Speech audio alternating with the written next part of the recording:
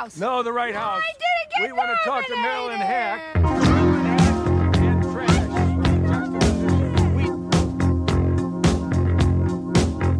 I'm from Canada Water.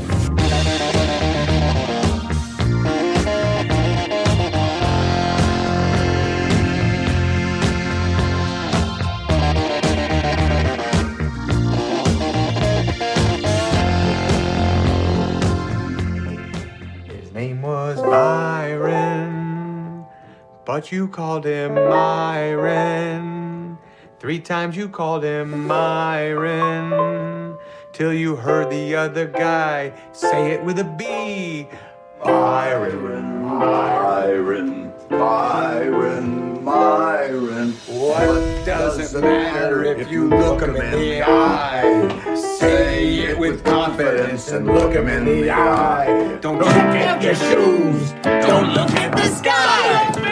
Say it with confidence and look him in the eye. Hello and welcome to the This Had Oscar Buzz podcast, the only podcast manifesting its relationship problems through a game of Candyland. Every week on This Had Oscar Buzz, we'll be talking about a different movie that once upon a time had lofty Academy Award aspirations, but for some reason or another, it all went wrong. The Oscar hopes died, and we are here to perform the autopsy. I am your host, Chris Feil, and I'm here as always with my parenthetically not new, but always selected, Joe Reed. Hello, Chris. Hi. This podcast is going to be a hard R. I love that line reading so much. She has so, not to, get us right off the bat on probably what will be our most fervently held opinion, but, Elizabeth Marvel has so many fantastic line readings in this movie. It's phenomenal. Should have been on everybody's supporting actress ballot. Yeah. Was definitely on mine. She's so good. Here's the thing, I know that we are both in very staunch agreement about this movie. Rewatching it again, I think this is probably the 4th or 5th time I've seen this movie. It is Noah Baumbach's best screenplay in that, this is my 5th time watching it, and there was a ton of lines that I had never caught before that had me off my ass laughing. Oh, it's incredibly funny, and in that very, Noah Baumbach way, where it's all very, dependent on these small moments of timing, or him sort of, trusting his cast to, have the exact right reaction shot. It's all, it's a fantastic screenplay, yes, but it's also, really well-directed comedy, in that, a lot of the laughs are really about just, timing and visual and that kind of thing. And a good 50% of the jokes in this movie are completely thrown away. Yes. And you won't even catch them until you've watched the movie again. And they don't even feel necessarily like jokes because they don't feel like punchlines, but it's just it's Danny being the mise-en-scène in your movie was really great too, Gene, that kind of thing. About just, it's all these small little, I don't know, just really lived in moments of just, it takes you a second to register that it was this really funny moment. But oh my God, it's every single time what a different character will do the "you should see the other dog" joke, and every single time it just gets funnier because of how much more expectation they have that it's going to be this funny joke, and it just never lands. It's so funny. I think also on top of this is a movie that gets funnier and funnier when you watch it. I think the emotional well of this movie gets richer and richer each time that I watch it, and I'm more and more moved. We'll definitely get into my sort of grand theory of Noah Baumbach, because the more movies he makes, the more sort of I just add another outer layer to my grand sculpture of just sort of my take on Noah Baumbach, which is probably halfway bullshit, but whatever, it's mine and I enjoy it.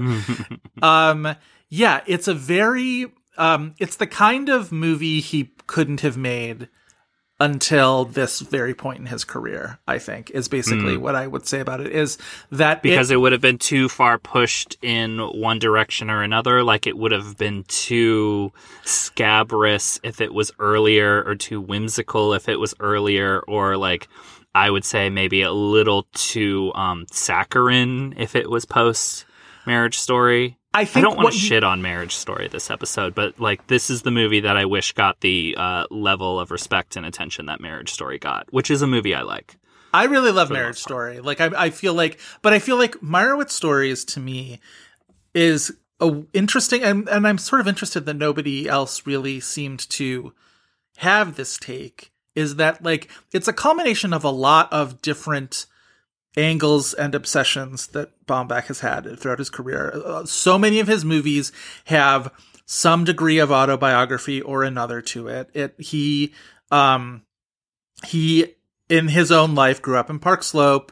His parents were both writers. His mother was a film critic, I believe, or some sort of critic for the Village Voice. And his father was a writer and a professor and this whole kind of thing. So like, and then, of course, his parents' divorce was famously the inspiration for The Squid and the Whale. And then sort of throughout his career, kicking and screaming, there's a lot of sort of like postgraduate ennui that seems to have a lot of sort of lived-in observations and experience from him. And then as his career goes along, and then the Greta Gerwig collaborations happen. And I genuinely do feel like those movies bring a generosity, and I don't want to say a softness to him, but kind of a more sort of generous is the word I'm just going to go with. It's like generous view towards his characters that like a movie like Margot at the Wedding feels so sharp and acidic, and not necessarily bad, because that's a very good movie. But I think it's a hostile movie about hostile people. Margot at the Wedding is hostile. Greenberg is hostile. There's a lot of The Squid and the Whale that is hostile. Like those are very tart movies. Mm-hmm. And I think the collaborations with Greta Gerwig, there is a more sort of compassionate, humanist feel to those movies that I think absolutely manifests itself in the Meyerowitz Stories. I think of that the Maureen character, who is, portrayed as, she's a drunk. She's not really trustworthy in terms of, the kids really don't trust that she has the best interests of their father at heart, like this whole kind of thing. She's very much sort of the consummate outsider in the family. But like this movie definitely has moments of real compassion for her, and it doesn't hang her out to dry in a way that I feel like maybe earlier Noah Baumbach movies would have, or at least would have like made her more of a contemptible character or more of the butt of a joke. Yeah, and I feel like the final note with that character specifically is a surprising one, because it's after Ben Stiller's character reverts the plan to sell off all the father's art, and she's like, oh, well, I guess I was surprised by your decision, but it's fine. And like previously you thought that she was just being so greedy, flippant. selfish, right. Yeah, selfish, and only seeing it from her part. But really what you kind of learn from her is that she's like easily swayed if you give her the tiniest bit of pushback, and it's not a big deal. There's also the moment before that where she's talking to Matthew, talking to the Ben Stiller character about Danny and Jean and about how, there's such disappointments. And she sort of takes a beat and she says, I say this as a disappointment myself. You know what I mean? Like there's just like, there's a roundness to that character that I don't think, isn't required, but I'm very, very happy that it is, because it's my most, kind of cherished thing about a movie is when it can be very generous to its, nominal antagonists. Mm-hmm. So, yeah, I really love this movie, and I'm glad we're going to get to talk about it. It's obviously one of the more recent movies we've talked about, and as a result, we haven't really had a ton of chance to talk about Netflix, so that'll be also an interesting thing to get into. Especially, I think, to talk about Baumbach and Netflix is really interesting in relationship to this movie. Yep, totally. It's very much the Netflix evolution is very, like, this comes at a very interesting point in the Netflix evolution, because it's sort of it's the dip before the rise, kind of, that and obviously I was at the time working for a publication that was very, very much focused on streaming platforms. So I was sort of like right in the thick of Netflix this year, and it was interesting, sort of like tracking it along. But we'll definitely talk about that for sure. Mm-hmm. Yeah, the Meyerowitz stories, new and selected. It's so funny when you did our little Twitter tease for this, and it was a rack of books, aka stories, that were new arrivals. For a second I was just like, what does that have to do? And then you reminded me that new and selected, which is selected. Like, obviously we shorthand it with just the Meyerowitz stories, but I also think, because at least at this point no one's guessed it,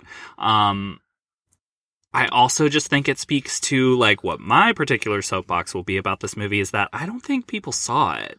I don't think people watched this movie, which is interesting that it is also a Netflix movie, and Netflix is, ubiquitous. Every movie that we have has been watched by 42 million people, which I don't think they touted out for this movie. They didn't do... Weirdly, they did... Here's the thing. We'll get into the can of it all. We'll get, like, all of that, but, like... my axe to grind about this movie is that people haven't seen it. It is one of those Netflix movies that got caught adjacent to another Netflix movie that they wanted to push even more, which in this case, 2017, they were still kind of licking their wounds from the Beasts of No Nation thing. And 2017, which is a movie we could do an episode on, but it's going to be more of a bummer than this one would be. So we kind of jumped on this one first. Right, for sure.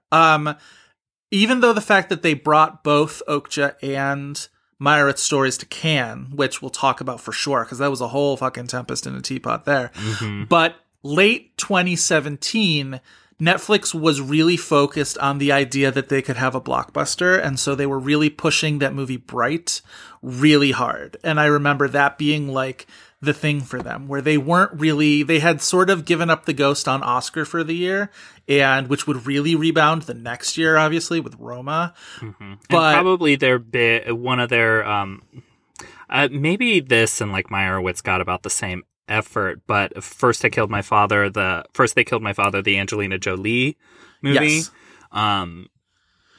But ultimately, that doesn't get a whole ton of push either. I think they had sort of like dipped their toes into a few like possible, critical faves. I think they maybe tested put their finger up to the wind on that one, saw that it wasn't really an enthusiastic charge from the critics for any of those, and so they really seemed to, from my experience, put all of their eggs into the basket of trying to make Bright a full-on big budget blockbuster that Netflix is going to be able to do the big bombastic movie thing that all the studios are going to be able to do.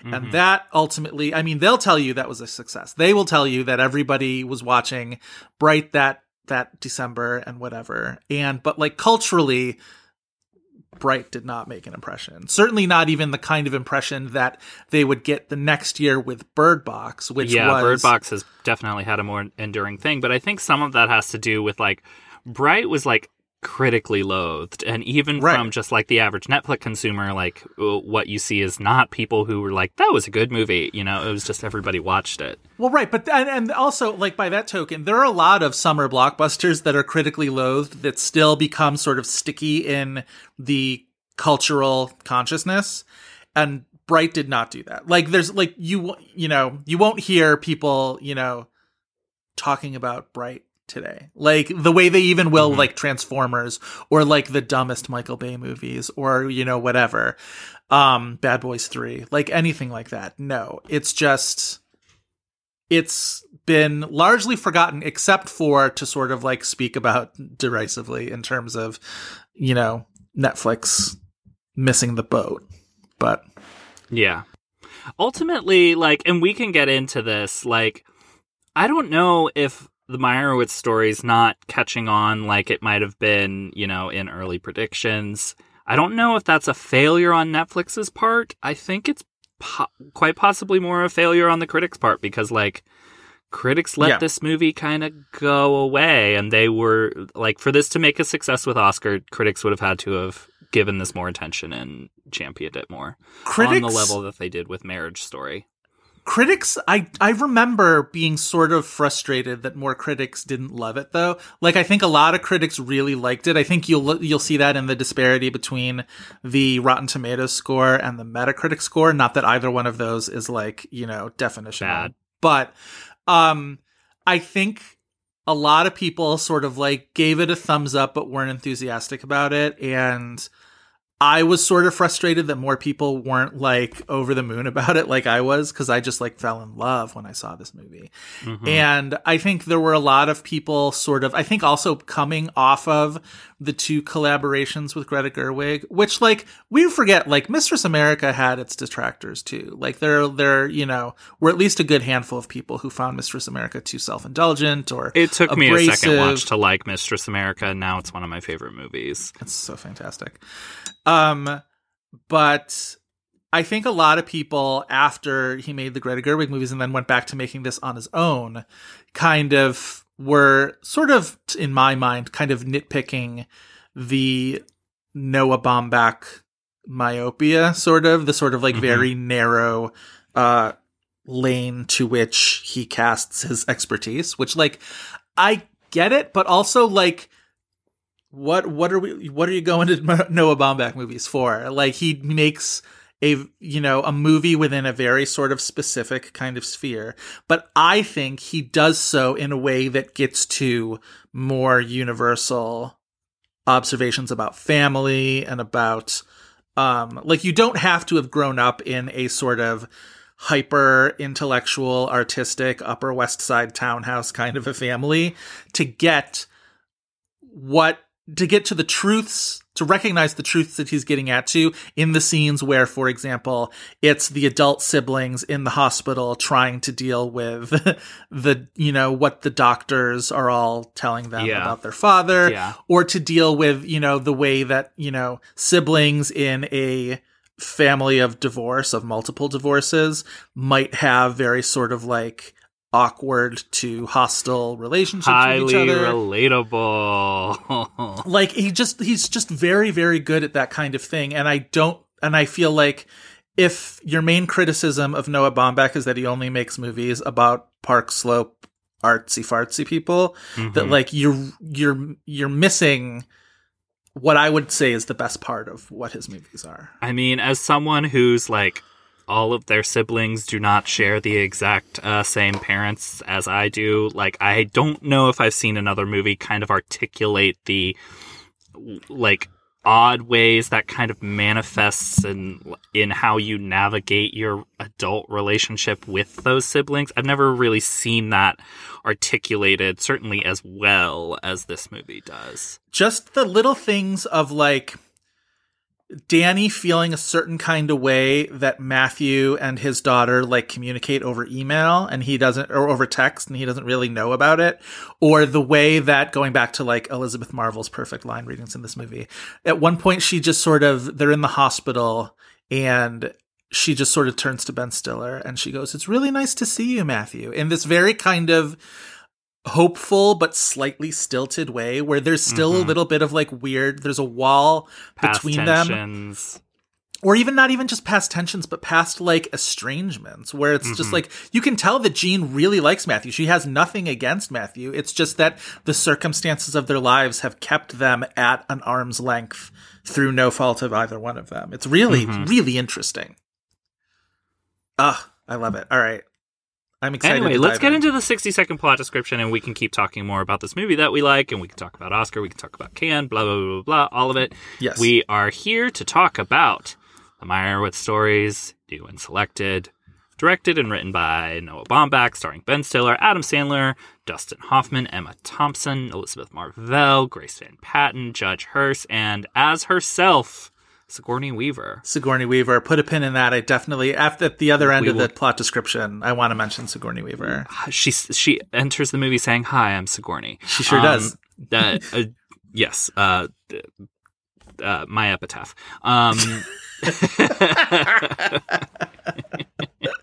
We'll get into it. Plus, the movie stars like all of the Baumbach bit players. I'm Yes! pretty sure the entire ensemble that is not the two leads of Mistress America shows up in this movie. To the point where my beloved Karen from Mistress America is like one of the nurses who like doesn't even speak. Like she's in my that major one. qualm with this movie. Let her speak. She should have had a speaking role. She's incredible. I love her. Yeah. A non-bearded Michael Chernus. Who, Yes.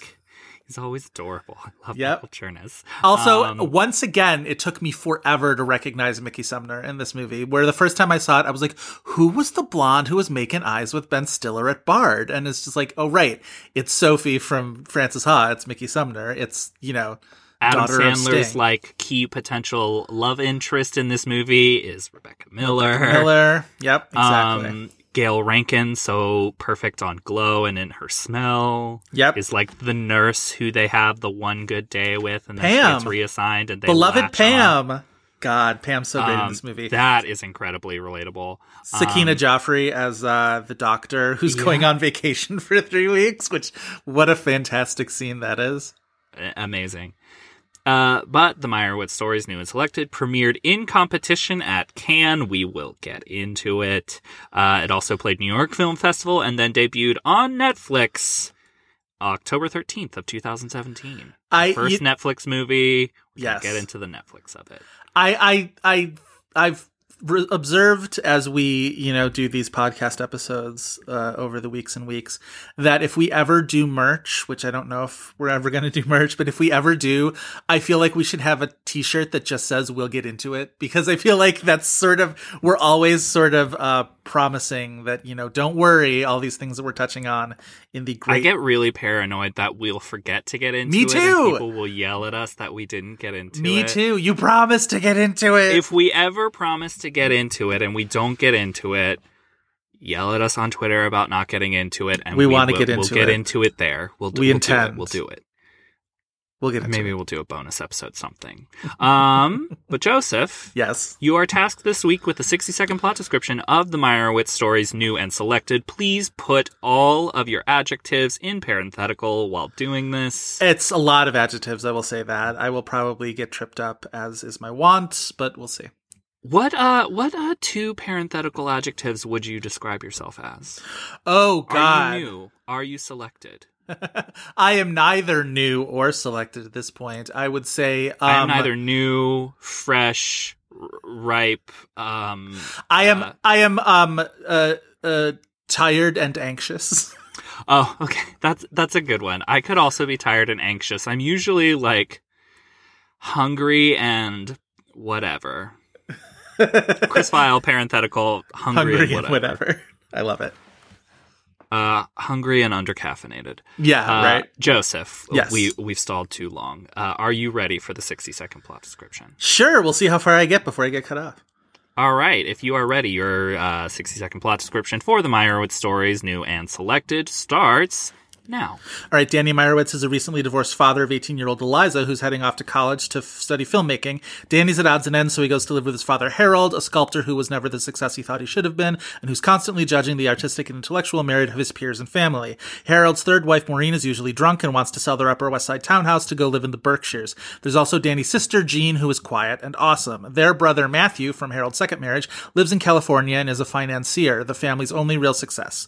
Harold neglected Danny and Jean in their childhood, leading to many lingering resentments and awkwardness within the family, which are exacerbated when Harold has a long-delayed reaction to a fall and is hospitalized and comatose with a brain bleed. His kids have to deal with the hospital nightmare together, leading eventually to Danny and Matthew brawling on the grounds of Bard College, and Jean telling them about being sexually menaced as a child by one of Harold's friends. They beat down his car, and it's very cathartic and awesome. In the end, Harold survives, and he goes to live in the Berkshires with Maureen, and Danny finally stands up to him and smashes a plate of cookies and goes to California to live with Matthew for a little bit and try his life. I made it.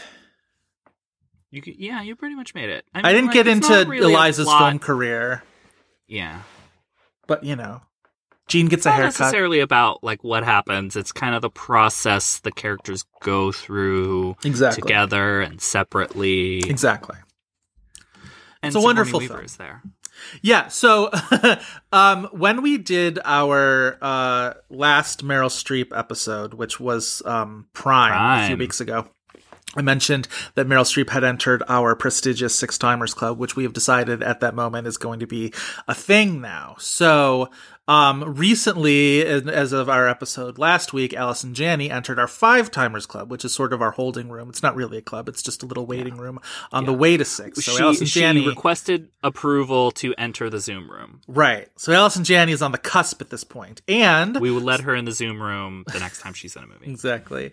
With this movie, Sigourney Weaver bumps up her tally to 5 now. So we are at critical watch stage for Sigourney Weaver. The next time we do a Sigourney movie, she will be a 6-timer. We have done previously. Can you think of them off the top of your head, Chris? What are our other Sigorns? Sigourney has been in The Ice Storm. Yes.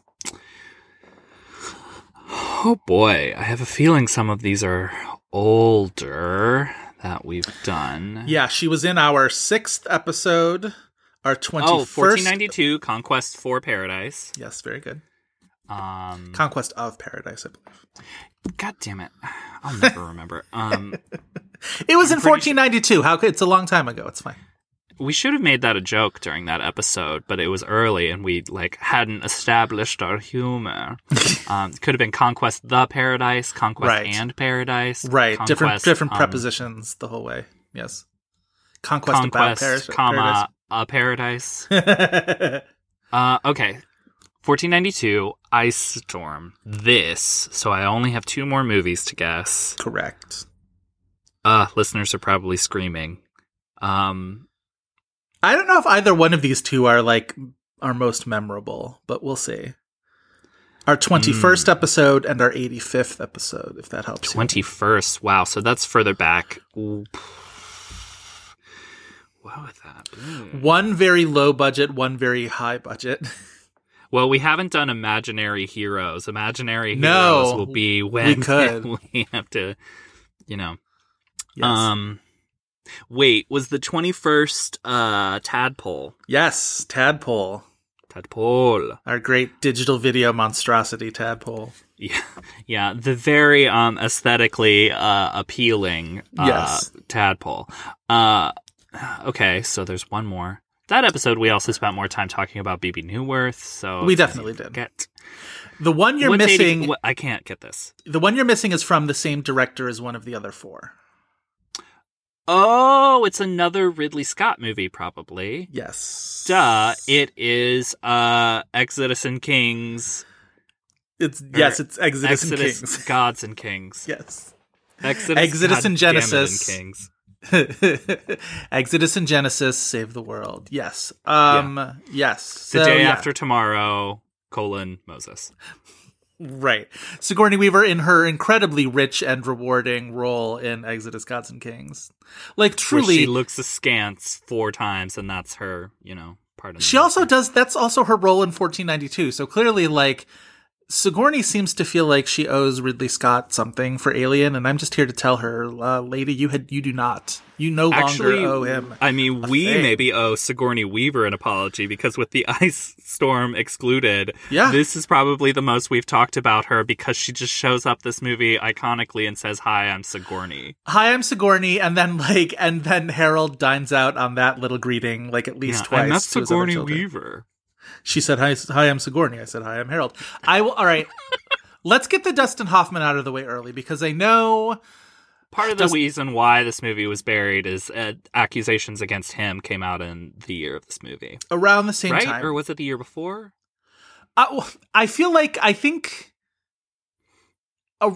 It's sort of... The timeline of it is a little murky to me. I know there was that Meryl Streep story about... Yeah, because he's always been a bastard, and he's always been a bad guy, especially when you hear the stories about Kramer versus Kramer and how he treated Meryl Streep on that set for, the sake of acting and method. But he was sort of this person that we had sort of made our peace with being, an asshole, but a very good actor, which I do think it is, remains true. I think since then, I think it was right around this time, but I also feel like this movie was already kind of out of the conversation by then anyway. So it's not like Dustin Hoffman was like barreling his way towards a supporting actor nomination and then that all like happened. I feel like part of the sort of ongoing, unfolding sort of Me Too wave were these stories about accusations against Dustin Hoffman for, I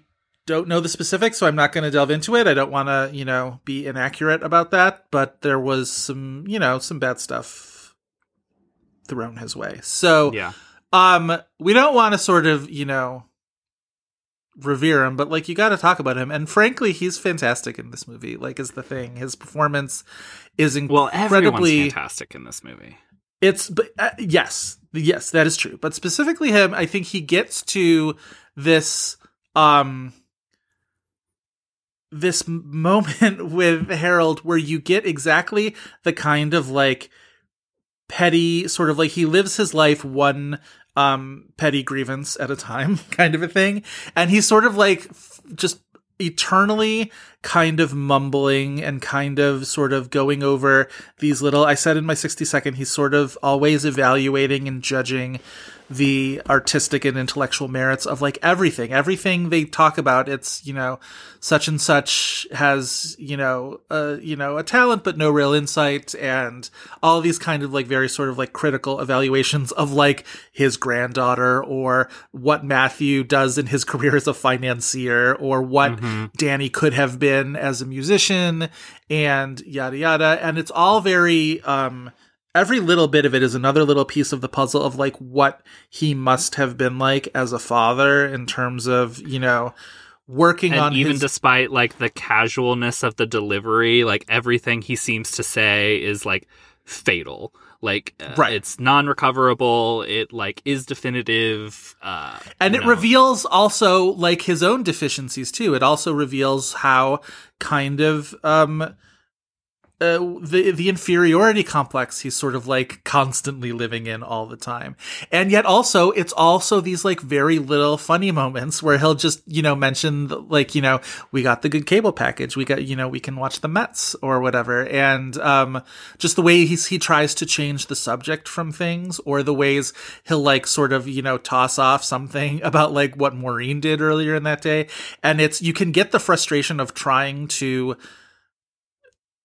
if you're Danny, trying to sort of reckon with this neglectful, emotionally sort of scarring childhood when this father won't have any conversation that doesn't immediately stray into either ephemera or, him talking about how LJ at Bard is, got a retrospective and he didn't or something like that. And this is why I'm not having children. Yeah. Because that's the impact I fear giving someone else. Yeah. Yeah.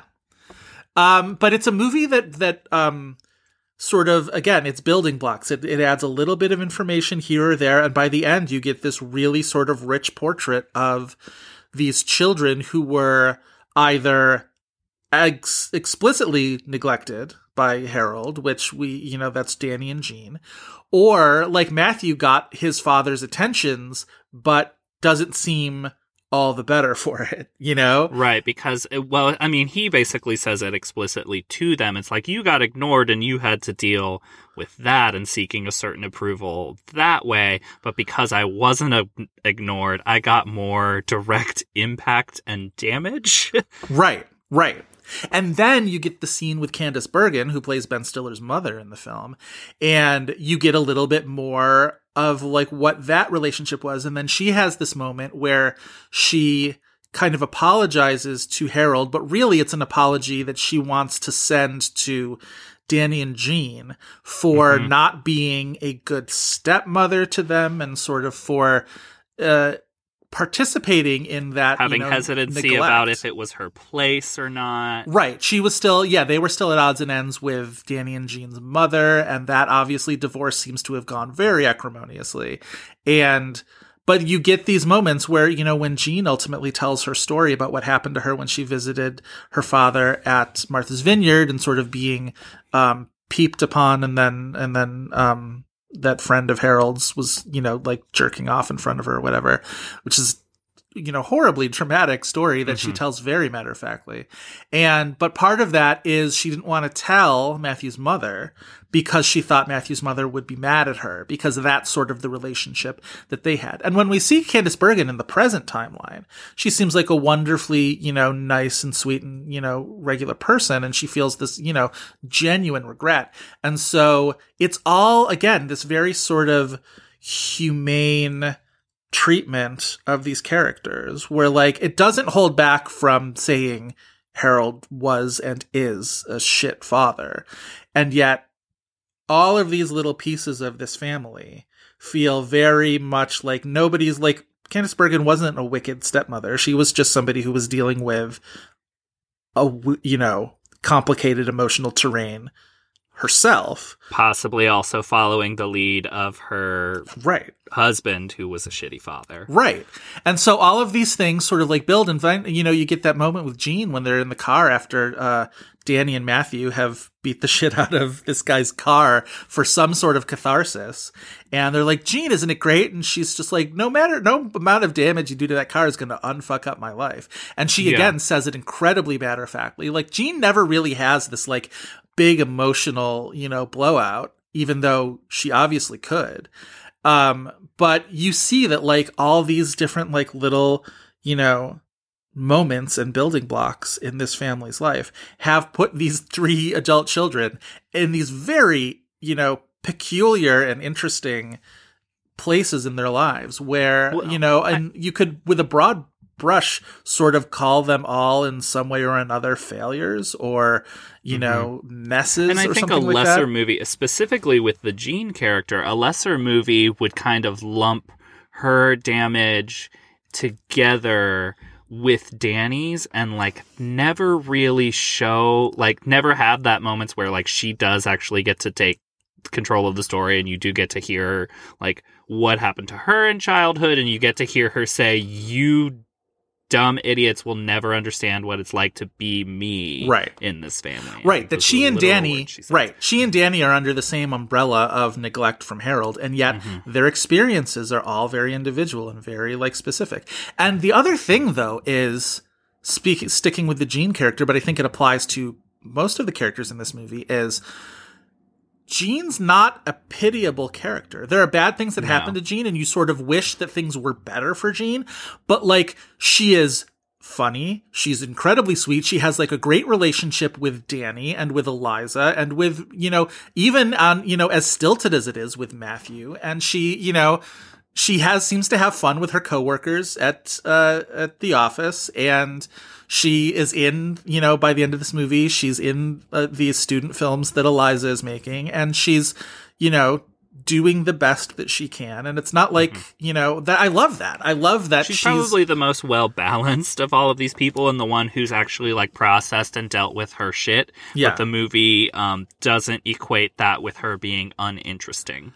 The way the movie introduces her is so funny to me, where there's this whole hullabaloo. First of all, Danny and Eliza trying to find a parking spot, and then up the stairs into the townhouse where Harold's got 8 billion things, he fell with walking the dog, and Maureen's making shark for dinner, and this and this and that. And then finally, after like 7 minutes of sort of this, very active back and forth between all the characters, Danny sort of like enters the other room, and Jean's been sitting there in a chair up against the wall the whole time, just sort of very quiet and silent. And it's just like, I knew that he'd want to say hello to you in his own time, so I waited. And it's just so funny in this like incredibly understated way. It's you so brought indicative. It up, so we got to talk about the shark stew. The shark stew that has like clams and mussels in it, that even though this is a stew and presumably was cooked on a pot on a stove they haven't opened, it looks like rocks with some very like ugly meat in a broth. You can see the bacteria sort of like floating, free floating in the thing. There's one point, it's a very small moment because they're in the middle of talking about a thing where Sandler takes a bite of it and then like immediately like rips the food out of his mouth before he can even like take it off of the fork. It's so like he just like the revulsion of it and all the scenes of like Eliza sort of like giving the whole bowl of it a side eye.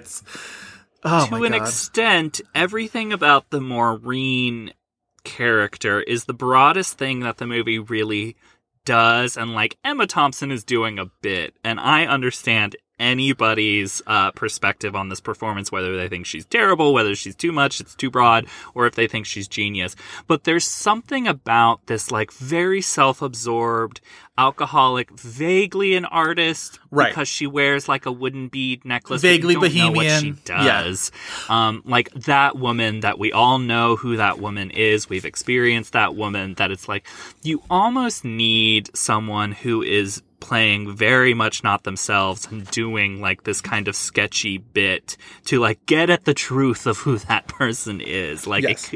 it has to be almost a little not believable for it to be accurate. But at the same time, I don't know. It can be a little too broad for what the rest of the movie is doing for me. There's a moment that I caught in this that I don't think I had caught before, or I had possibly forgotten, although I can't imagine how I could have, where she's describing to Danny the people who came by looking to purchase the townhouse and also Harold's art.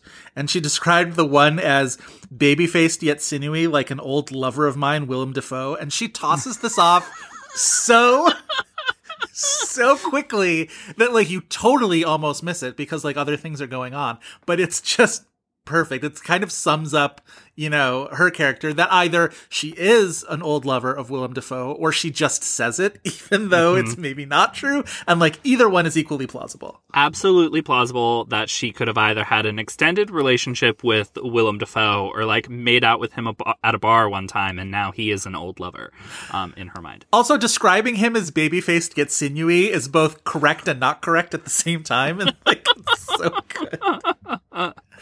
Oh my God, what a great... All right, I want to sort of shift for a second into Stiller and Sandler, who are two actors who, like, knowing us, like, we have our faves and we have our, you know, pet obsessions and our pet, things that we gravitate towards. And I would think it's safe to say that neither Ben Stiller nor Adam Sandler fall under those umbrellas for us. Yes, we can say that safely? Yes, but I think we can also safely say that this is, I'm going to guess, like, we're both going to be real fans of their work here. Yeah, I think they're both fantastic in this movie. I feel like we brought this up in our Men, Women, and Children episode, but, like, this should be Sandler's Oscar nomination, right? All the Uncut Gems stands out there, like, I get it. I think he's great. He would have been on my ballot last year, but, this is his best performance. All of the enthusiasm that people had for Adam Sandler last year, I wish they had for him in Meyerowitz Stories. I think he's so much... It's such a... First of all, Baumbach really cleverly funnels both Sandler and Stiller, and both of the fact that both of those actors have a tendency in their movies to towards frustration and kind of blow-ups, and he Explosion. Really harnesses that from Sandler right away in that parking scene where they're trying to find a parking spot, but like also at other points in the movie. And like Stiller is, you know, his frustration builds up in kind of a different way, but then he also has the big blow up at his father. And then later when the two of them are fighting on the lawn at Bard. I also think Baumbach, though, with these two actors who are prone to, like, blow up for laughs in their other movies, Baumbach, I think, has a really good sense of where the ceiling for that can be and have it still be really funny, really informative of the character, and, like, a natural response this character would have to the situation. And it that, doesn't... like, kind of harnesses what is good about those performers in a way that, like, I don't think every movie they're in does. And it never gets to the point where those moments obscure what's going on with those characters and, like, the very real kind of emotions that they're going through. I think Sandler gets across a real sadness, like the kind of which, like, I Punch Drunk Love is a really great performance for him too. And it's been so long since I've seen it that I don't want to, like, make any statements about it definitively. But, like, I don't even think in that movie gets to the kind of genuine sadness that his character has in this movie, and that he doesn't know what to do with it. Like, he clearly has resentments for his upbringing, and he has these sort of moments where he gets really like worked up about them selling the townhouse, even though he only ever lived in that townhouse for 1 year of his life. Whereas that was where Matthew had grown up. And so he's not even sure why he's getting so upset about it. And later, Matthew is trying to be like, why aren't you more angry at Dad? Why are you always the one who shows up for him? Matthew also asked that of Gene in the woods at that one point, which I think is a great moment where he's just like, why do you always show up for him? And I think Sandler's performance has that kind of, sad confusion of just like, I don't even know why. Yeah, because it's a misunderstanding of both of them, because Danny is angry at their father, and Elizabeth Marvell's the one who Gene can answer it with like, truly, I'm just a decent person. That's what decent people do. And like, she believes that. And then Danny, I also think sorry, no, I was going to say for Sandler, and because you're talking about like the sadness that he has that feels like, real and developed in this movie that informs the movie. I think the same is true for Ben Stiller. It's weird. Like, they're not actors that ever really genuinely move me. And I think they're both like really moving in this movie. There's a moment in there as they're building up to their fight at Bard where Danny sort of, because the fight starts when Danny gets, again, upset for reasons that I think he's not even sure about, when Grace won't listen to him about not drinking, wine and beer in the afternoon, which is like a very sort of like parental thing to do. And Matthew sort of like butts in, and it's just like, she's 18, just let her do what she wants. And after he sort of blows up at Eliza, and did I say Grace? Grace is the actress's name. It's Eliza. Yeah, Grace Van Patten. Fantastic. After Danny sort of blows up at her and she goes away, and he's arguing about it with Matt, and he just says, I have a really good thing going with Eliza. I have a really good, he's saying this father-daughter relationship we have is essentially the one success of his life. He's never had a real job. He's never had a career. He was a stay-at-home dad. And the one real success of his life is he's raised this really great daughter, and they have a really great close relationship to each other. And he gets so frustrated that Matthew sort of, butts in on that. And he wants at least somebody to give him credit for that, I think. And it's again such a plaintive moment for him, but like it's articulated really well in the script and in the performance. Mm-hmm. Yeah, I agree. He's so good. I also think there's something about Sandler's performance in this movie, and like, the same isn't true for Ben Stiller, and like that's in the design of the script. But like, there is something about Adam Sandler's presence in this movie that's very warm, that like is a necessary element to this movie. Like we were talking about, like where it hits Baumbach in his career, where it's like all of the notes of his movies seem to be coming together in a really rich way. And I think some of the like warmth of this movie that feels genuine and not overforced comes from Sandler's performance. There are moments where, the famous blueberry pancakes, and then he does the little, like, Al Jolson hand motion or whatever, and where you can tell it's this small little moment that communicates a lot, that clearly, for a character who doesn't have a whole lot of great childhood memories of his father, that like clearly this seems to be like a thing that they had, where like Harold would make the famous blueberry pancakes and they'd like make a thing of it. And I think that's also present in the Myron Byron scene, right? Where Sandler, who you find out through this movie, had a musical talent that he ultimately chose not to pursue, partially because you get the sense, partially because almost as in defiance of his father, and who clearly like wanted all of his children to pursue careers in arts and things like that. But you get these couple scenes where he's playing piano, and the first one comes very early on in the movie, is he and Eliza have this duet on this beautiful little song called Genius Girl. Good at math, you'll always be good at naming stars. Always be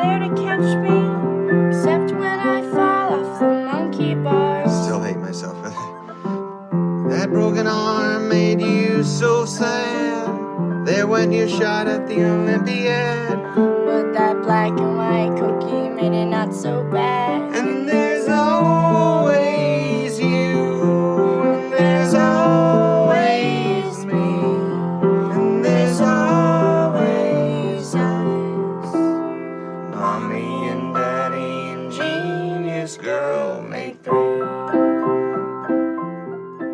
That, like, Amazing. not only is it like a really pretty / like bittersweet song, especially in the context of that he's now divorced from her mom, and a lot of, the crux of the song is Mommy and Daddy and Genius Girl make three, but also that he and Eliza harmonize in the performance, and clearly, like, you get, again, just it communicates the years and years that they have had this as one of the things that, like, bond them together, that, like, they've done this so many times, they've gotten the harmony sort of, like, down pat, and it communicates a ton about their relationship in this very sweet, and, like, just a huge sense of history. Yeah. I think it does in just that one scene in really graceful, unforced ways. A lot of things that Marriage Story is trying to do,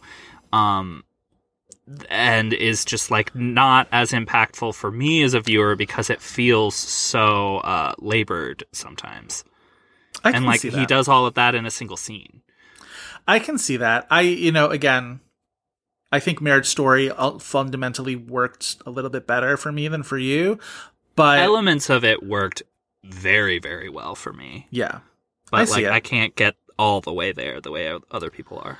But the Genius Girl scene, and then, as I was saying, sort of Myron Byron communicates the same kind of thing, but about his relationship with Harold, where it's a very funny little ditty about how his father is such a fucking narcissist that he didn't even get the name of this person right, like, the first several times he referred to him. He kept calling him Myron, and his name was really Byron. And then Danny sort of, like, made this funny song about it. But again, the two of them sort of sing it together, with Harold totally unabashed that it's the song about, what a jerk he is. And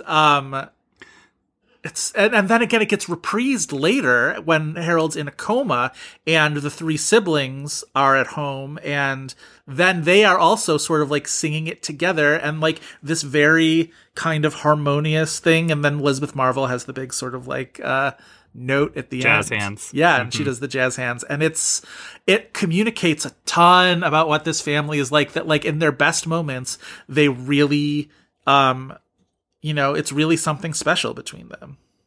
And in a small way, Myron Byron was keeping the movie somewhat in the Oscar race because it made the original song Bake Off list. It did. So let's talk about that. Genius Girl stupidly did not. I love both of those songs, and I think in a perfect world, either one of them would have made a great Oscar nomination. I think Genius Girl is probably the better of the two, and certainly the more emotionally resonant of the two, which makes it kind of bizarre. Like, Myron Byron's in the trailer. So much more sense to watch on an Oscar telecast. Right. Well, and also just, like, it makes more sense if you're trying to, like, lure in voters who don't know anything about the movie and are maybe only watching the clip of it with the song, or maybe even only listening to it, that, like, it's clearly the more emotionally resonant song, which generally is the thing that works with Oscar voters. Mm-hmm. And they generally don't go for, was this the same year as Hail Caesar? Was Hail Caesar 2017?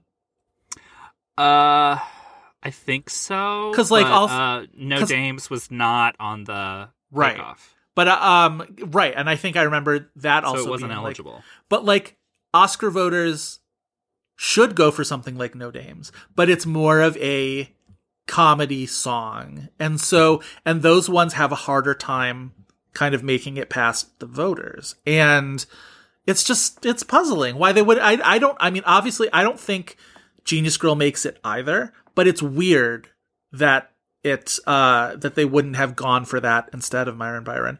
I think in a perfect world, Genius Girl is the nominee that year. And because you look at, all right, let's look at the nominees that year. Not a terrible year, but not a great year. It's a real mixed bag, right? Where I did not make friends this year because, like, I love this category so much. And, like, what people were happy about, I was just, like, I was not making friends. All right, let's go through song by song. Okay, the winner that year is Remember Me from the Pixar film Coco. It was the second original song win for Robert Lopez and Kristen Anderson Lopez, who had done Let It Go for Frozen. Thoughts on Remember Me? Absolutely deserving winner. It's a wonderful winner. It's a very wonderful winner. I really would not have been my number one vote that year, but probably would have been my number two. It's a lovely song. I've been rewatching the Pixar movies lately, and Coco is either next or within the next couple that I'm watching, and I'm eager to re-experience it. A wonderful song. Okay, next one from the movie Mudbound. Music and lyrics by Mary J. Blige, Raphael Saadiq, and Tara Stinson. It is Mighty River. Thoughts on Mighty River? We love Mary J. Blige. Let's keep the double song and acting nominations rolling, guys. Let's let it be a trend that does not die. Oh, but it's such a bad song, Chris. It was fine. It's fine. I mean, listen, I'm not going to shit on any other previous terrible nominees or winners that were written by Sam Smith on this podcast. But, like, I'm sorry. When Sam Smith wins for being like a sobbing baby in the night, I can't complain about. Wait, okay, Mudbound. But if that's the standard, then we can't complain about anything. Like, I have to feel like at some point we have to set Sam Smith aside and decide that we have standards again. Mighty River is probably my fifth place, even though there's other songs that I'm just like, throw my hands up and be like, I don't get it. Like, I have more ire for another one of these nominees. I know. We're going to get to it and we're going to fight about it. It's going to be fun. Mystery of Love from Call Me By Your Name, Sufjan Stevens.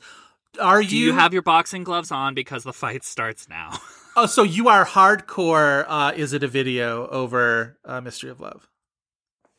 No, I'm neither. Oh, you are this kind of insane. Fight. I've had this fight with other people. Not with me. You don't like either of the songs, guys. No, they're bad. Oh, I don't think they're bad. I don't think they're bad at all. I think they're quite good. Bad. Even within the context. Okay, you like Call Me By Your Name, though, right? Sure. I love Guadagnino. I love his movies. So you think the music in the films, both the Mystery of Love scene where they have the montage of them in the hills being, European, and then the end scene where he's having an emotional moment that's not about that song. I don't like that song. Is Visions of Gideon the more deserving nominee than Mystery of Love? Yes. See, I disagree. I think Mystery of Love is a little better. Oh, God. I think as used in the film, Visions of Gideon is better deployed. I think it creates a more indelible moment. But as a song, I would listen to Mystery of Love first. Apologies to anyone that I'm offending with this, but Sufjan Stevens is just whale music to me. How dare you? Just lost all of our gay listeners. Just for this, he's never going to write an Ohio album. He's going to skip that state when he finally makes all of his other state albums. Okay, next one. My pick. Bad music about Ohio. My pick for the worst in the category comes from my beloved Diane Warren. You know I love Diane Warren. I don't think this would have been a bad winner. We could finally get the Diane Warren win out of the way. It also would have been shared with Common. Like, I love Andra Day. I mean, we all love Andra It's like Day. A cheesy ballad, but like, whatever. It could be worse. It could be, So you're saying that this is Sam Smith. Significantly better than the RBG song that Jennifer Hudson did, also written by Diane Warren. I mean, it would have been a better winner than that song, yeah. Well, sure, but again, low bar. I made the discovery this week. I had the epiphany this week that even though what I always say is that Diane Warren should have won her Oscar for Because You Loved Me from Up Close and Personal, because it was such a sort of signature hit song that year in pop music and adult contemporary music, probably more specifically. But looking at, like, she lost to Madonna, You Must Love Me from Evita, not a great song, yada, yada, yada. Should have been That Thing You Do. Yes, I agree. I think if you're looking for the year where the competition basically demands that that the Diane Warren song win, you look at 2001 and the year she wrote There You'll Be for Pearl Harbor as performed by Faith Hill, that lost to the deeply mediocre You've Got a Friend in Me knockoff song from Monsters, Inc. called If I Didn't Have You, that was, yes, Randy Newman's first Oscar after a long lifetime of trying. But if we had the foresight to know that he would win again for goddamn Toy Story 3 with an even more of a knockoff song from You've Got a Friend in Me, like, we would have allowed that song to stay on the shelf where it belonged.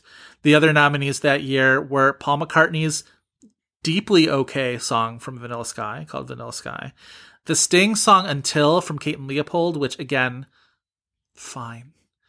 And then Enya's May It Be from Lord of the Rings, Fellowship of the Ring, which, like, is so peculiar. Talk about whale music. Yes, like, there is your whale music, which, like, I don't dislike within the context of the film, but, like, I'm never gonna, like, crank up May It Be, like... invite all the guys over, we're all gonna, like, tear it up to May It Be. Like, no, it's not gonna happen. But I think There You'll Be, the classic Diane Warren power ballad in the classic Diane Warren mold, like, that would have been not only the best of the 5 nominees that year, but, like, a very representative Diane Warren song, right? Where it gives you the best of the things, like... And a hit song. Yeah. Anyway. And, I mean, it probably didn't lose because everybody fucking hated that movie. Well, and rightly so. It's a bad movie. But... I've never seen it. I feel tempted. Oh, it's like, if you have a spare 6.5 days, because that's how long it feels, it just, like, goes on and on and on. It's just whatever. Whatever, I say. To loop it back to Meyerowitz stories, yes, because the winner was Randy Newman. Randy Newman's score in this movie is great. I think it's better than the Marriage Story score. No, it's very, very good. I love it a lot. It's, God, you exist to, like, just knock down Marriage Story at every I'll say it again. I like Marriage Story a lot. But, like, it just, every time, I think maybe this is the first time I've seen this movie since Marriage Story. And I just feel like it's doing so much of what that movie wants to do, or at least discuss so much of what that movie wants to discuss, way better. Can we very briefly talk about Adam Driver's cameo in this movie, where he plays... We can. The only time, like, Adam Driver has ever been miscast, I don't understand that scene, to the point that you always forget that he's in this movie. I totally Cameos in this movie are wild. I don't necessarily feel like that character is enough of a character to judge whether he was miscast or not. I think it was, like, you know, it was fun to see Adam Driver show up. It made me sort of wonder what exactly Ben Stiller's job is. Is he in real estate? Because I don't think he's necessarily in real estate, and he's also not necessarily in law. He's just sort of, like, is a money mover, sort of. And I think the movie is sort of vague about what he does purposefully because of that. He's some type of handler. My main takeaway, because the interaction between Stiller and Driver's characters in this movie is he's trying to convince him to do something with the building that he's bought or whatever, and, you know, rent out the bottom floor and live on the 2 main floors and yada, yada, yada. But my main takeaway is, at the end of this scene, Adam Driver hugs Ben Stiller, and the massive frame of Adam Driver sort of enveloping Ben Stiller into a hug that just sort of feels very sort of like Adam Driver is a very sort of, like, broad-shouldered, big-limbed, like, every feature on him is sort of a little oversized. And I was just like... And wee little Ben Stiller is subsumed into the arms of Adam Driver. And I am not like a wee little person by any stretch, and yet I long to be enveloped in an Adam Driver embrace of that sort of like just one time. You know how remember the whole Temple Grandin thing where like she invented a thing that essentially made cows more docile or whatever, that was like based on the idea of like a hugging machine that like that's how I want to feel. But with Adam Driver as my hugging machine. Like I want you want one of those like sleeping pillows that are like people, but you want it to be Adam Driver. Yes, but instead of me hugging the pillow, hugging pillow Adam Driver, I want to have a pillow Adam Driver hugging me. And really, pillow is the wrong way to say it, because like Adam Driver doesn't seem squishy like a pillow. Like I want the sort of apparatus steadiness, the sort of just like the feeling of like I am being protected and consumed on all sides and just sort of just like wrapped up, just really wrapped up in the kind of the architecture of his limbs. Yes. I understand what you're saying. The architecture of his limbs is the of Adam Driver's limbs. Is the Independent Spirit Award nominated film from 1992 starring Adam Driver. Yes. That is my main takeaway from Adam Driver in this movie. Otherwise, like tons of great. We talked about the cameos. Gail Rankin, one more time, I just want to shout out, is so good as Pam. Her scene when they like finally see her again, and she's like, "Jesus fucking Christ, these people!" Is amazing, amazing. She's one of those actors who, now that I know who she is from watching Glow and from her Smell, she'll show up in a bunch of things now, and I'm just like, "Oh, that was Gail Rankin all this time. That was Gail Rankin," and I had no idea. Yeah, good for her. He's weirdly filled with recognizable faces. Truly, every time I've watched this movie, I'm like, oh yeah, Adam Driver's in this movie. Yes. Yeah. Well, that, and again, that sort of, I think it was Sandler, it might have been Stiller, but I think it was Sandler after this movie, who was like so effusive about Baumbach and was just like, anytime he wants to make another movie, I'm there.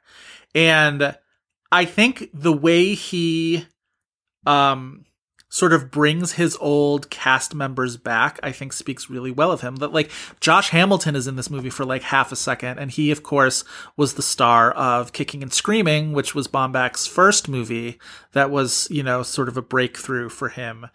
Matthew Shear, who plays the sort of like the nebbishy lawyer type who like Harold is like really super mean to him.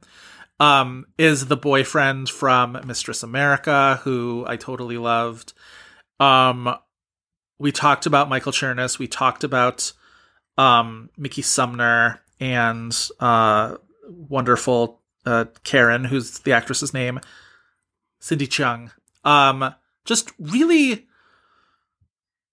I don't know, really fantastic, really wonderful, sort of, not necessarily like a repertory company of actors, but like close to it, right? Mm-hmm. It's wonderful. Joseph. Yes.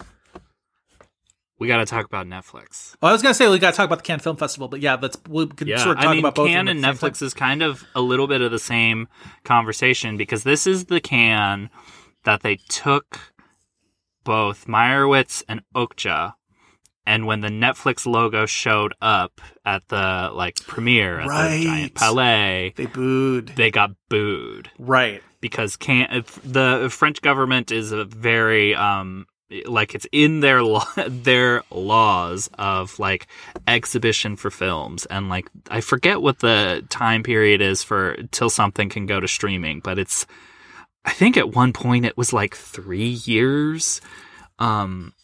So ever since, there hasn't been in competition.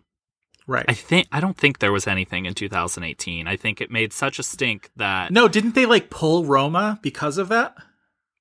Yeah, that's right. They would have had Roma. Right. but because and maybe also the Buster French Scruggs, government has intervened, Yeah. you won't see Cannes movies in competition at Cannes. Right. Although, wasn't there something that was going to be that at Cannes this year that like they were going to sort of fix that, and then there was no Cannes Film Festival? Cannes this year, Spike Lee was supposed to be the jury president, which meant that Da 5 Bloods wouldn't have been in competition, Right. but there was some like rumor going around that they would have shown the movie out of competition, or like Right. in some unofficial capacity they would have shown the movie. So yeah, it's a very tempestuous relationship for them. Yeah, which sucks because like Netflix was actually just like kind of getting on its feet in terms of like putting out the thing about Netflix original movies beyond even Netflix original television or like episodic content is that it's not a very long history at this point. Like Beasts of No Nation was 5 years ago. That was their first big attempt, and they got the first like major pushback on like the theatrical versus streaming debate. And like to the point where 2016 they really didn't put anything forward for Oscar. Right. And yeah, again, they really seemed like they were licking their wounds from the Beasts of No Nation thing for a little good bit. They were really like regrouping.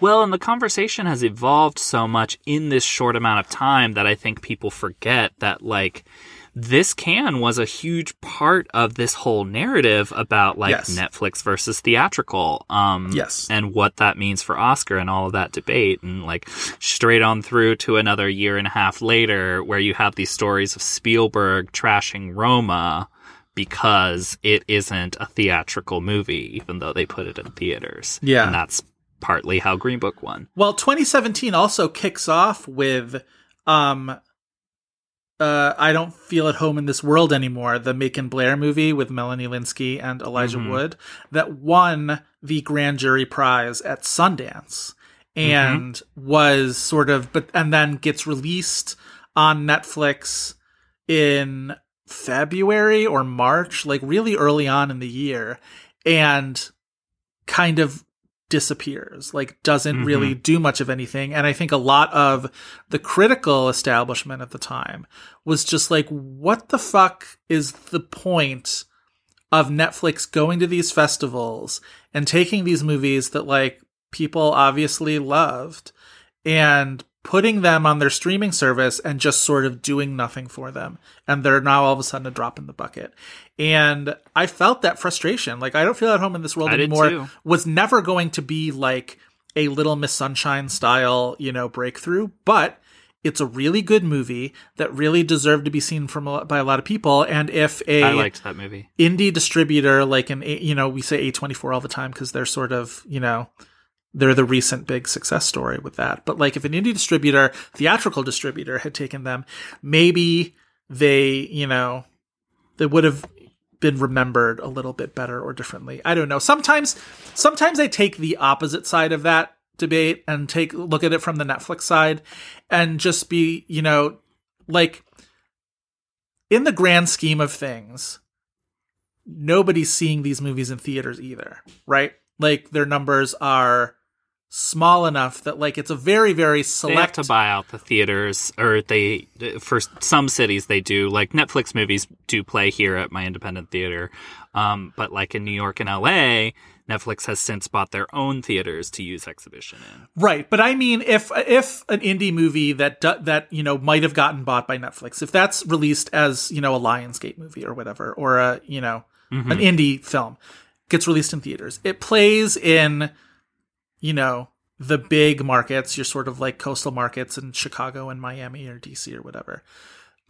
Two very you know modest numbers. Generally, very few people see it in theater.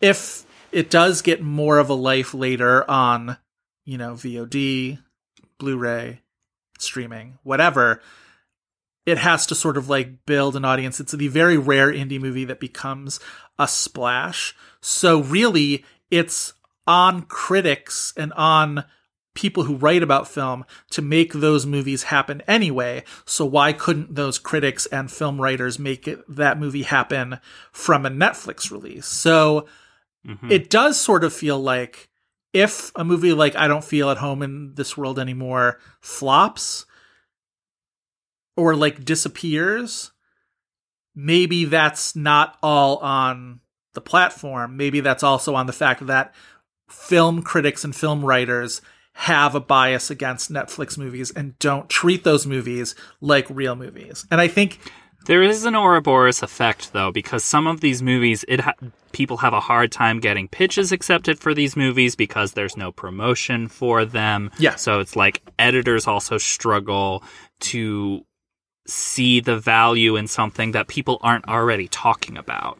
You know, like things kind of have to catch on the platform with a wide audience before like critics can do their job about some of these movies. You know, like there has to be a proven interest in some of these smaller movies. And I think it's taken Netflix a long time to learn how to platform these movies correctly. I think this year they're starting to get it. I thought it's definitely evolved since like what Meyerowitz is, where it's like I think some of the frustrations we might have had in 2017 for some of the movies that they had, and even to a certain extent in 2018 for other movies that were not Roma. I think that we need to remember that they are a company that was figuring it out for a few years, and now they've kind of figured some of it out. I think if you look at the way that movies like Da 5 Bloods and The Old Guard were promoted and were platformed, they're getting better at it. They're treating these movies more like events, and not every Netflix movie is being treated to the same sort of like middling level of promotion. That there are where major they just releases, drop it on a platform, right? Or like some people who might have been excited about an Okja or a Meyerowitz stories, like it doesn't show up on the platform, and you have to search for it for a few days. I remember Okja. Always Netflix's I had to look problem. for Okja. Yes, that's always been Netflix's problem, is that they don't. For as much as they talk about how smart their algorithm is and whatever, they don't make it easy to surface new. It's not theatrical perfect releases. too. For like the Okja thing, like I pretty much only watch Netflix's original content on Netflix. That and like Great British Bake Off, and nailed it. Well, right. Nailed it. It's original. And so it's like, if that's the case, then when you have an original film showing up on there, why are you not shoving it down my throat? But I think the other side of that coin, as I was sort of, playing devil's advocate for, is I also feel like the people who write about film after Roma and after Irishman and after Marriage Story and after these successes are now treating Netflix movies like more of a real thing and like more of an event. So I do feel like there's like a meeting in the middle. And I do feel like it's, everything in the whole film publicity, release, review apparatus kind of has to be working together in order to make these movies feel like movies, like real movies. Because ultimately it is a very small percentage of the population who sees anything but the biggest movies in theaters. And so it's all a matter of like, that's not exactly sleight of hand, but it's not sleight of hand in terms of just like it's perception that makes something seem major or not major, kind of. Well, and my perhaps concern with Netflix, because they are getting better and they are getting more savvy at it, to the point that like even in the year we're in, like it feels like regardless of COVID and everybody being stuck in their homes, or people should stay in their homes. Stop going to bars, everyone. It feels like those two examples you did of Da 5 Bloods and The Old Guard, it feels like regardless of COVID, they did a good job of eventizing those movies, and they felt like summer movies, right? Regardless of the situation we're in. My concern with Netflix moving forward, especially with Oscar, is that they have to turn all of their movies that they're putting out into huge successes for them to register. Like last year's the first year that they got two of their movies to like really register with Oscar, between Marriage Story and The Irishman, right? Yeah. Yes. And like they have a big fall planned, but like this is where it does feel like a little unfair, because it's like I was a huge advocate a few years ago for Private Life, right? Yes. Private Life wasn't a huge movie for them, but it was incredibly deserving. Like, does it have to like be met with the level of The Irishman publicity and The Irishman like push and The Irishman viewership to like be deemed a success, whereas if it was theatrical, it wouldn't? Like, I just don't know if that's going to be fair to some of Netflix fall product, like their animated films or Ma Rainey's Black Bottom or even Hillbilly Elegy, which I'm just like, a shiver goes down my spine whenever I hear those two words combined together. Like, I just, you know, it doesn't seem fair to those movies that like that's their barometer for success. They have to be huge, you know? I don't disagree, and I think the same. I agree with you very much about Private Life. I think the same could be said about Dolomite Is My Name last year, which I also thought was like a really great movie that ultimately just wasn't a priority. That said, I mean, we've been doing this podcast for, you know, a few years now, and we've talked a lot about movies that were not Oscar successes, maybe not necessarily on their merits, but because the studio had bigger priorities, right? So like this isn't a thing that is only a Netflix thing. There are good Fox Searchlight movies that get lost in the shuffle because they've got bigger fish to fry. There are certainly big studio movies that get lost in the shuffle because their Oscar push is going to X and Y. So like it's definitely... And like, as this podcast also shows, there are big movies that get the push and just aren't very good. And, you know. Right. But yeah, I think it'll be interesting to see. This year's slate of movies at first glance doesn't seem to have the sort of like heavy hitters that last year had lined up between Irishman and Marriage Story. And remember, Two Popes did very well with Oscar. And there was a lot of expectation on The Laundromat, even though that didn't end up happening. But like Netflix isn't just putting all its eggs in one basket anymore. So this year, we're going to see what they do in terms of the Sorkin movie, Trial of the Chicago 7, the Fincher movie, Mank, about Harold Mankiewicz. And I think you might even put Rebecca, the Ben Wheatley Rebecca, on that level. At the very least, it's a remake of a Best Picture winner. You don't get those every day. You know what I mean? So like... you know, potential craft category nominee and type of things. Ben Wheatley's movies certainly do not... movie is absolutely going to get the short shrift on some of this stuff, though I hope it gets a makeup nomination. What is? Sorry, I missed that. The Charlie Kaufman, I'm thinking of ending. Oh, things. Well, yes, but that was always going to be a tough sell. Not going to play for the Academy. Like, I was surprised to see the kind of universal good reviews for it this week. I don't think it's going to go great with the viewers on Netflix, but we will see. If you were to take a guess as to what are going to be the top two Netflix priorities for Oscar season, what do you think they're going to be? I think it's going to be Aaron Sorkin and David Fincher. I think at the very least, though, I think I mean, in terms of like what Oscars individual are they going to be working for? I think it'll probably be Glenn Close and David Fincher. Glenn Close for Hillbilly Elegy. Yeah. I think they could. I think depending, I think that movie's going to be terrible. I think depending on whether the reviews for Hillbilly Elegy are terrible or not, and they very well could be terrible. It could very easily just be Bird Box. The movie could just be Bird Box. It's Ron Howard, who is already a director who is sort of a mixed bag for critics, directing an adaptation of a book that is like, I haven't read it, so I can't speak on it, but like the knives are out for that. Like, I think that book had a big success and a bigger backlash, and I think they're like they could just be very happy to get everybody to watch that movie, and like that's still a win for them. Sure. You know?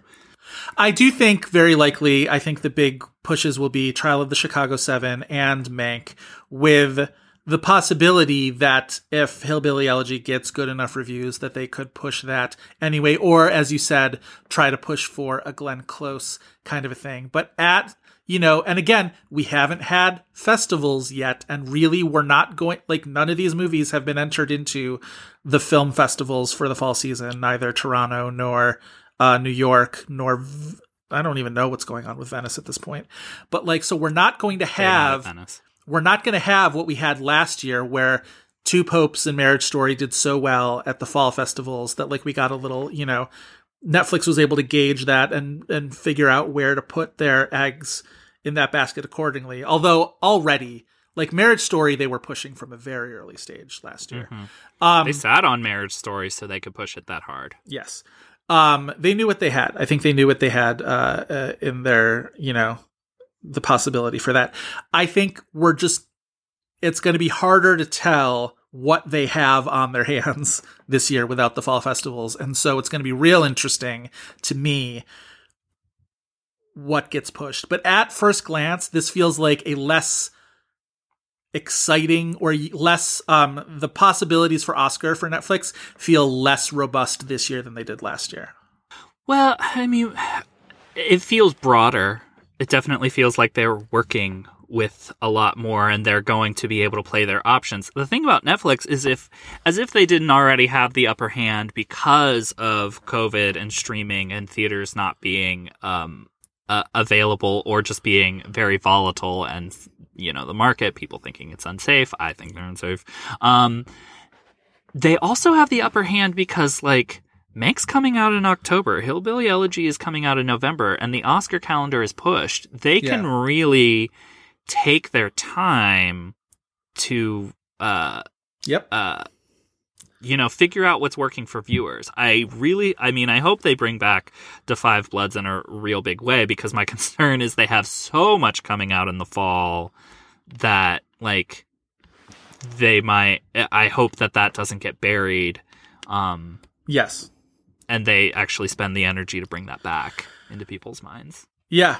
I think it's a long way to Oscar season at this point, so they're going to have a long time to figure it out. I almost said they're going to have the ability also to sort of release something in early 2021, but at this point, I don't know what's finished. Like, they have a big slate of, movies that are scheduled vaguely for 2021, and they'll probably release their actual, like, calendar soon, if not by the time this episode drops, because we're usually, like, 2 weeks ahead. But there's a Guillermo del Toro, it's the Pinocchio movie, but still, there's a Guillermo del Toro that they've got in their, in their queue. There's a Jane Campion, there's a Henry Selick, there's a Clooney, there's, again, none of these things are like slam dunks, but like, I just don't know what is finished or finishable by the end of February, Right. Or how they're measuring it. And like, they don't, here's the other thing about Netflix promotion, because like this week I kept seeing people complaining that there wasn't a Mank trailer or teaser yet. They don't promote their movies until like 6 weeks out of them dropping on the platform. Even less than that sometimes. Like, it's really... because like they have so much content, like... They do not do long lead trailers, ever, Netflix. No. So, yeah.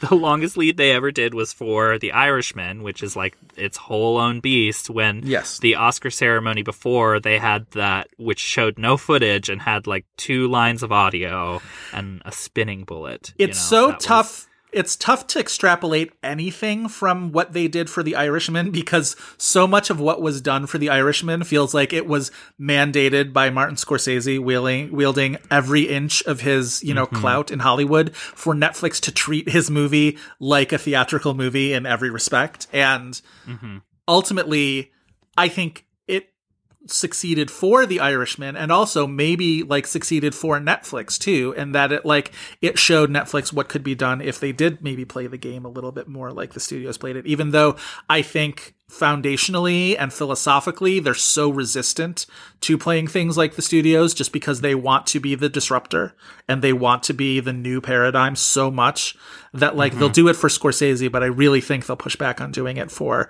say, Aaron Sorkin or even David Fincher. Ron Howard. Right. Well, I mean, Aaron Sorkin, they bought that movie. They didn't develop it. They didn't produce it. So like I'm willing to bet that could be more of a populist thing than an awards play because it wasn't part of their plan initially. Possibly. We'll see. Although, I mean, it's going to be irresistible be to a try huge to movie. turn that into like the political statement of the moment, right? Sure. It'll be interesting. Anyway, anything we also want to say about Meyerowitz stories before we move into IMDb game?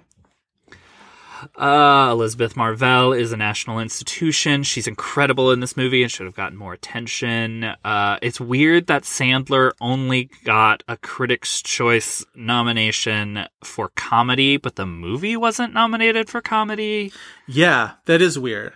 I'm kind of struck by that. It's like, that's just a key example of, I think, critics not really doing their job or just not responding that strong. Did Netflix ever pull out the $42 million, not $42 million, 42 million viewers for this movie? I don't think they did.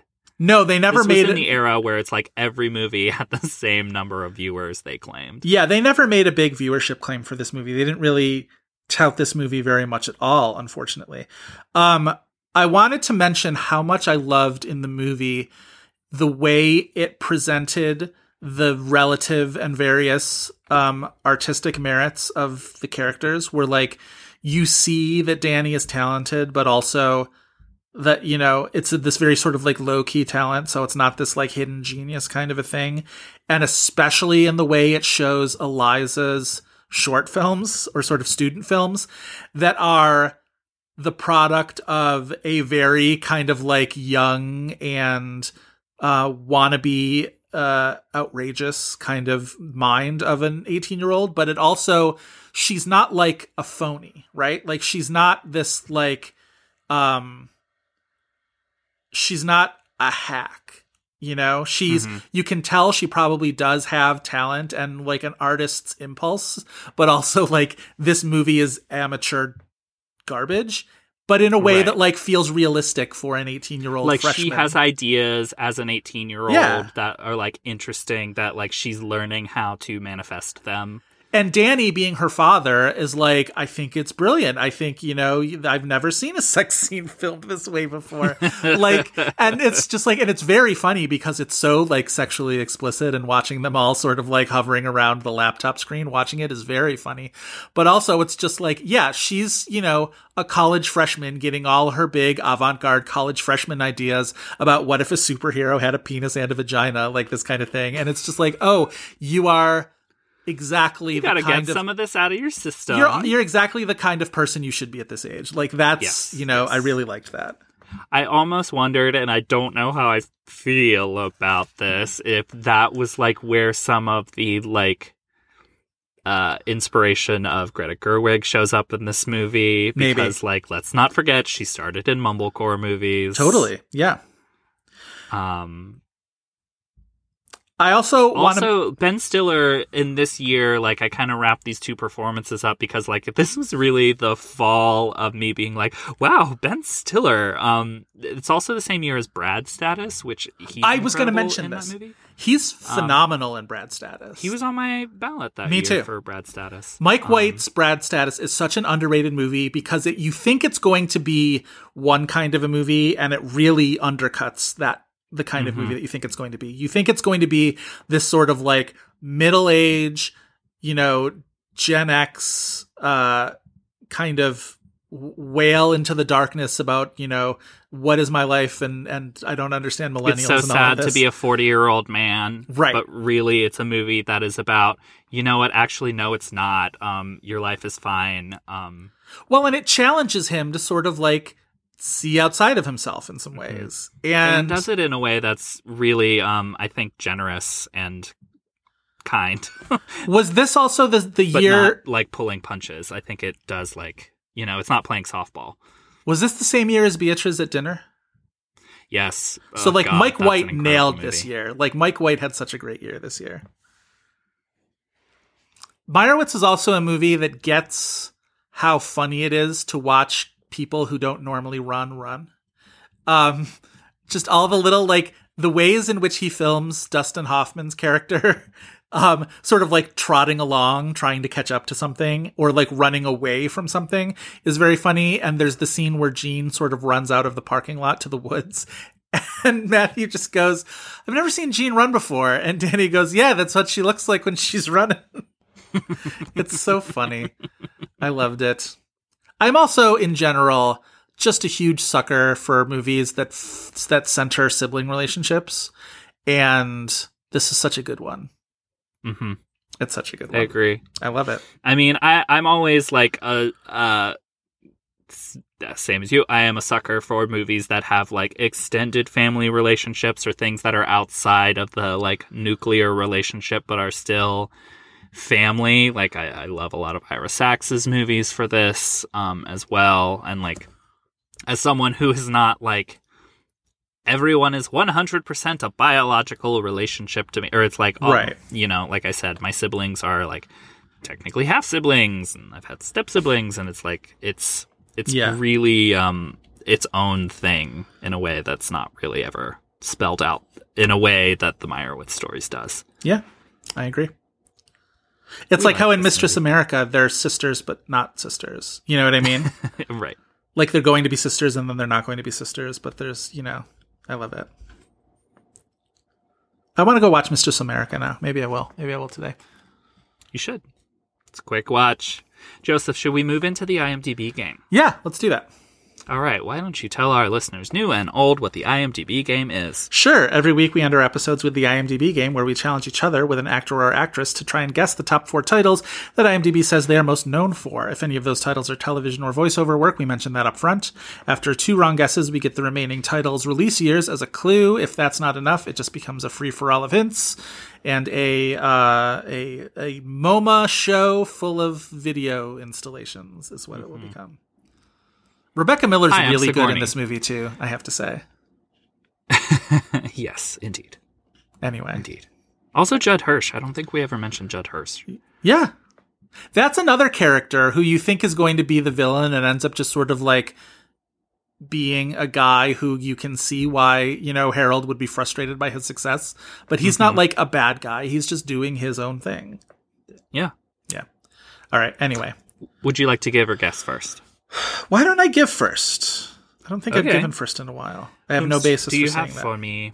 All right, so Noah Baumbach, throughout his storied career, has not only directed films that he's written, but he's co-written films that he has not directed, 2 of them being with Wes Anderson. He co-wrote Fantastic Mr. Fox with Wes Anderson, and he got an Oscar nomination, is that right, for co-writing The Life Aquatic with Steve Zissou? Am I making that up? No. Well, he should have. Steve Zissou has no nomination. No nominations. nominations. Not nominated for anything. Right. Why did I think that? We could cover it on this podcast. Anyway. Right. His Oscar nominations are for Squid and the Whale and for Marriage Story. What a dumb thing for me to think of that he was Oscar nominated for he Life actually Aquatic. had a wide gap between Oscar nominations. He did. Anyway, Life Aquatic with Steve Zissou is a movie that he wrote the screenplay for. One of the stars of that movie, although not in a very big role, is Angelica Houston, and somehow we have never done an IMDb game for Angelica Houston. Angelica Houston, my birthday twin. Really? Congratulations. That's a great one. Yeah.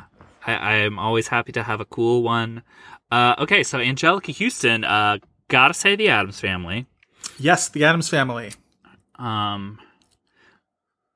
Probably The Witches. The Witches. Very The good. Witches, Soon to be currently remade. back on Netflix. Watch it. It is still a time. Yes. What of her Oscar movies do I think is on there? I'm gonna say, well, it's probably her win, so Prizzi's Honor. Incorrect. Not Prizzi's Honor. I might have to come back to this because I mean, The Grifters is kind of... it has huge fans, but, like, Enemies, a Love Story is probably not there. What was her other nomination? Something. Is it not just the 3? I think it's just the 3. No, I think she has 4. Nope, it's just the 3. What am I thinking of? I don't know. Royal Tenenbaums. Incorrect. That's 2 strikes. Now you're going to get years. Your years are 1990 and 1998. I don't like this. I should have got it perfectly. Is 1990 The Grifters? It is The Grifters, yes. That's Oscar kinda nominated weird to for me. The Grifters. I mean, maybe... Is she top billed or is Cusack top billed in that? Technically, according to the poster, it is Cusack, Houston, and Benning, but it's the 3 of them. And it's one of those posters where the names are side by side, but do not, strictly speaking, correspond with the actors. So on the poster, it's Houston, then Cusack, then Benning, left to right, but it's Cusack, then Houston, then Benning, left to right in the billing. So she got a lead actress nomination for it, though. Yes, that I knew. Yeah. Okay, I think this... Oh, wait, what was the year? 1998. That's gotta be Ever After. Ever Yes. After showed up for Drew Barrymore and someone else, I think, previously. Really? That's amazing that you remember that. Yes, Ever After, I'm a pretty Cinderella sure. story, a movie that is way weirder than you remember it. And if you have a chance to go watch it again, I would suggest Fabulous. doing so. It's weird. It's fun.